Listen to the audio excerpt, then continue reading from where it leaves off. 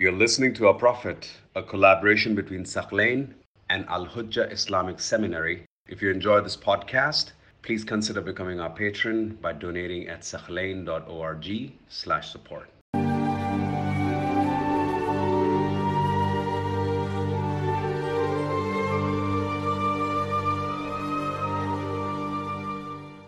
Now in Medina, we know there were hypocrites and they were source of constant troubles and headaches for the Prophet. Question, were there hypocrites in Mecca? It's a very important question. Other schools of thought say no. There were no hypocrites in Mecca. Anyone who believed in Mecca, they were good and they genuinely believed in Islam. And this is their argument. They're like, in Medina, there was an incentive to be a hypocrite. Why? Because now Islam was becoming powerful. The Prophet had a community, he had an army. It made sense to be a hypocrite. You don't fully believe in the Prophet and Islam, but you want to benefit, right? So you come to Medina, you have a position, Islam is expanding, it's gaining more and more power, more and more followers. So there is an incentive to come and join even though you really don't believe in the religion of Islam. But in Mecca, Muslims were what? Persecuted. What do you benefit by becoming a Muslim in Mecca? In fact, you would get persecuted. You would get isolated, marginalized. So those people who believed in Mecca were true believers, the best of the believers, because they believed only for the sake of Allah. We cannot conceive and think of any benefit except that they really believed in Allah subhanahu wa ta'ala. So that's the argument that others make. Now, let's look at some evidence over here. Do we have any evidence that Islam in Mecca could have been an incentive for those people? Such that they did not necessarily believe in the Prophet or in the religion of Islam, yet they became Muslim and they went through persecution, but it was worth it. We can cite some historical evidence for that. And that demonstrates that it is very possible and likely that there were hypocrites, some hypocrites in Mecca. See, when you look at Meccan society, the elites who were ruling that society, it was a corrupt, unjust society. Suddenly, you have a man with a new mission, a new vision, a global, universal mission. That actually gave hopes to the people that this man is onto something. First of all, the Quran he delivers is not something usual. It signifies that it's something very powerful, something that Meccans could not reproduce. And he was onto something. You could tell that whatever this message this man would bring, the chances of it achieving victory were very high. So if you were a person and you had excellent tactics and you would plan and you look at the future, you would know that he would have achieved victory. In fact, the Prophet, he himself, on a number of occasions, he states that the Muslims will be victorious one day. Let me share with you some examples. And many were hearing this. Some of them believed that really, this religion is going to have a status one day. So even if I don't fully believe in this religion, but let me now become close to the Muslims so I get a status in the future. Because in Mecca, I'm not going to get a status. With Abu Sufyan and Abu Jahl, you think they're going to give anyone a status? Especially those Muslims who became Muslim in Mecca. Were they high-ranking people in society or no? Not really. Most of them were marginalized, poor. Even people like Umar and Abu Bakr, they were not people of the elites of Mecca. Average households. Uthman, he came from the Bani Umayyah. He had a greater status than Umar and Abu Bakr. But they were not the elites of Mecca. The elites were Abu Sufyan, who is from the Bani Umayyah. But you also had Abu Jahl, Al-Walid, and these others. These were the elites of Mecca. So many of those people who were interested in Islam in Mecca, you don't find them coming from elite families. So they really had no chance in Mecca. If the status quo would continue, they would not achieve something.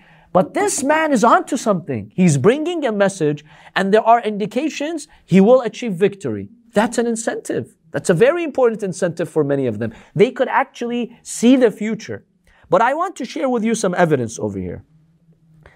For instance, Tarikh al-Tabari in his book At-Tarikh, he mentions a hadith. He says, Afif al-Kindi asks Al-Abbas ibn Abd al-Muttalib in Mecca, when only the Prophet ﷺ was praying in Masjid al-Haram, Imam Ali and Khadija, those first three Muslims, they're praying in Masjid al-Haram, only three.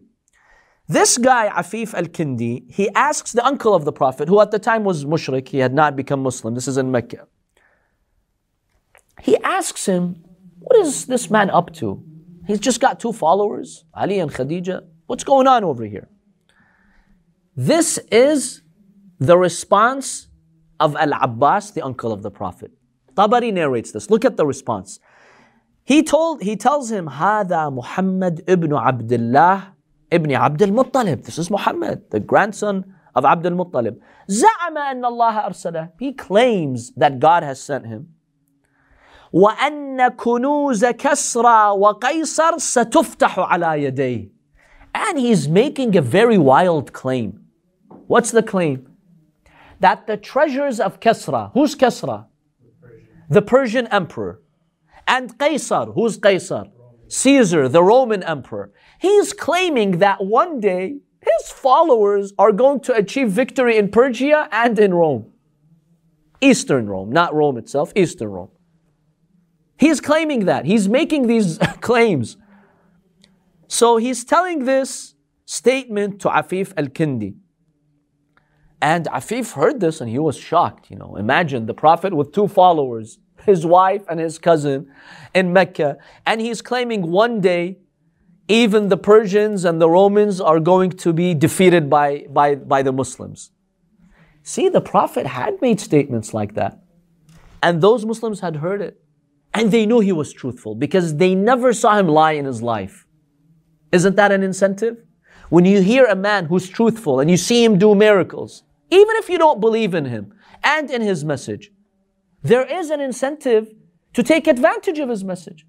Because if you want that future, you have to be close to this man. So this is a possible incentive for hypocrisy in Mecca. So we can't say every person who became Muslim in Mecca did so genuinely. No. Some of them may not have been true believers, but they had heard these statements from the Prophet and they had the vision to see the future. They're like, you know what? This guy's onto something. Let's join him. And you know what? If he's defeated, like you mentioned, the other incentive, we'll tell the Quraysh we were just playing the Muslims. In fact, Allah mentions this. This was one of the tactics of the munafiqeen. In Surah Al-Baqarah, verse 14, وَإِذَا لَقُوا الَّذِينَ آمَنُوا قَالُوا آمَنَّا. One of the characteristics of the hypocrites is that when they would meet the believers, what would they tell them? قَالُوا آمَنَّا. No, we believe. وَإِذَا خَلَوْا إِلَى شَيَاطِينِهِم. But once they go to their shaitans, the human shaitans, the other hypocrites, قَالُوا إِنَّا مَعَكُمْ. No, we're with you. إِنَّمَا نَحْنُ مُسْتَهْزِئُونَ. We're just mocking them. We don't really believe in them. So this could have been in Mecca too. They would tell the Prophet and those Muslims, yeah, we believe in you. But then when they would meet the Quraysh, nah, we're with you guys really. We're just playing them. Hit two birds with one stone. If the Prophet succeeds, we're in it. If he doesn't, we've already made the Quraysh understand our motives. Yes. Did this happen after or near the end of the Battle of Uhud, where one of the companions is seen talking to Abu Sufyan? Said, no, the Prophet is actually still alive. Yes, I'm not saying this was revealed in Mecca. The point I'm making is that this is the mentality of the hypocrites.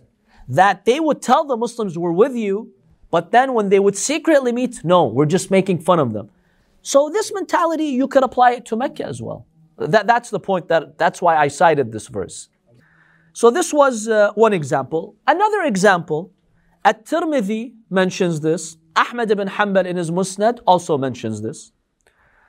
He captures a conversation between Abu Talib, the uncle of the Prophet, and the Prophet sallallahu alaihi wasallam. When one of the members of Bani Amr ibn Sa'sa'a had come to speak to the Prophet, What did he say? That member of Bani Amir, after meeting the Prophet, and the Prophet asked Bani Amir to join them, right?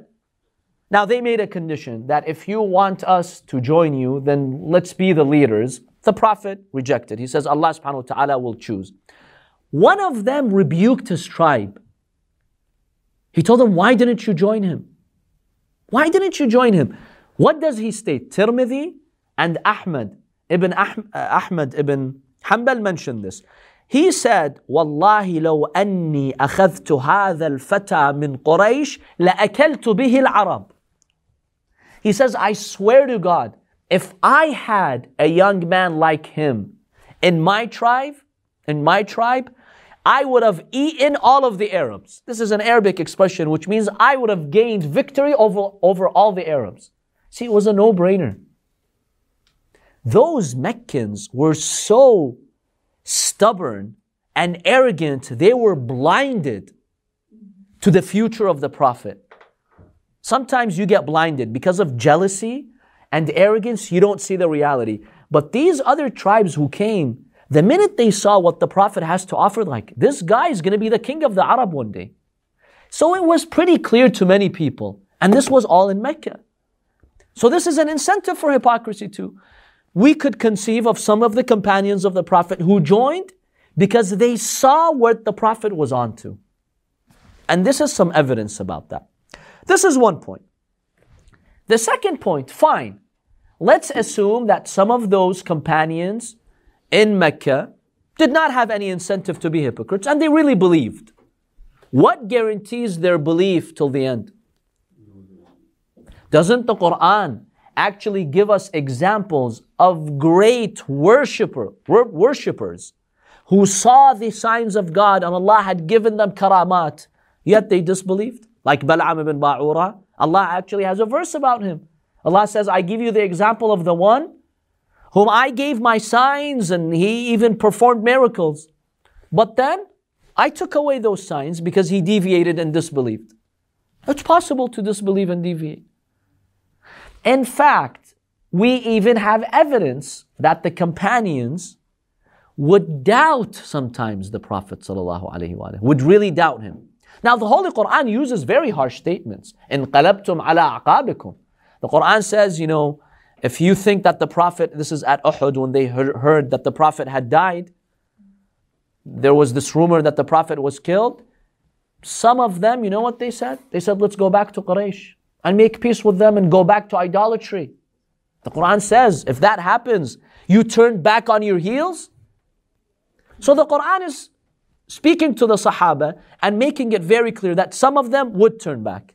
But do we have any evidence that any of the important companions had doubts in the Prophet? Yes. Let me share this with you. This is a hadith that has been mentioned by Ibn Hibban in his Sahih, Tabarani in his Al-Mu'jam Al-Kabir, Al-Bayhaqi, and a number of other Sunni sources, they have mentioned this. At Hudaybiyah, the Prophet decided to make a treaty with who? With the pagans. The Muslims had come in their ihram, wanting to go to the pilgrimage. The Meccans stopped them, so the Prophet made a treaty with them. When the Prophet made a treaty with them, Umar ibn al-Khattab came forward and he objected to the Prophet. You know what his exact words are? He says, Wallahi ma shakaktu mundu aslamtu illa yawma idhin.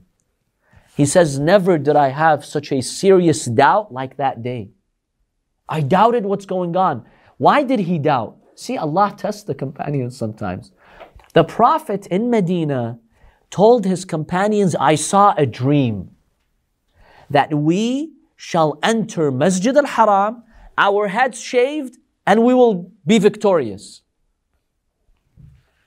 Let's go and do the pilgrimage. So they went. On their way to Mecca, the Meccans blocked them. No, you have no right to enter Mecca. Unless you guys become pagans, we'll let you in. So the Prophet considered what to do. He's like, okay, let's make a treaty. Let's make a peace treaty. This year we won't go to the Hajj. We'll go back to Medina, then we'll come later. No fighting. Let's stop the fighting. Umar ibn al-Khattab came to the Prophet. He told him, what are you doing? You told us we're going to do the Hajj. We're going to enter Masjid al-Haram. What's going on over here? In other words, he was telling the Prophet, I'm not even sure if you're truthful anymore. The Prophet asked him, he told him, when I said we will enter Masjid al-Haram, did I say this year? Did I say this year? He said no. He's like, okay, we will enter. He goes to Abu Bakr, according to these versions of the hadith, which Sunnis have narrated. He told him, what's this man doing? I'm having serious doubts. Why is he doing this peace treaty? Abu Bakr tries to calm him down. He says, no, he's directed by Allah subhanahu wa ta'ala, and he doesn't disobey the orders of God. He tells him, but didn't he promise us that we're going to enter Masjid al-Haram and we're triumphant and our heads are shaved? He's like, yeah, he did say that, but he didn't say this year. He just didn't know what to do. He was very, very aggressive at Hudaybiyah. So here you have a companion who is admitting that I started having doubts. Now let me ask you this question. Umar doesn't say what he had doubts about. But given what happened from this Sunni hadith, and Umar says, never ever did I have such a doubt since I became Muslim. You analyze and you be the judge. What is he doubting? He's doubting the Prophet. What else is he doubting? What else could he doubt? Because I've seen some of their arguments. Well, you can't tell what he's doubting. Okay, what could he possibly be doubting? Revelation. He's doubting if there are cats and dogs in Mecca. Yani, what is he doubting? When he says this, he's doubting the Prophet. So this is evidence here that maybe in the beginning you believed, fine. But then you started having doubts, and then maybe you became a hypocrite. Possibly. Is this something that you have to rule out? No. It's perfectly possible, isn't it? He himself, he's saying that I'm having these serious doubts.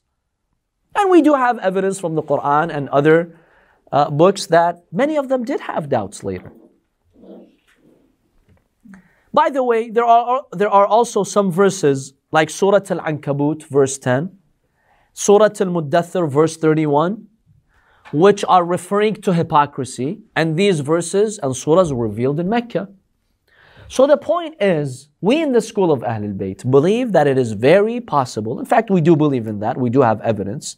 But even looking at this from a historical perspective, based on Sunni sources, it's very likely that there were hypocrites in Mecca, and there were big incentives in Mecca to be a hypocrite.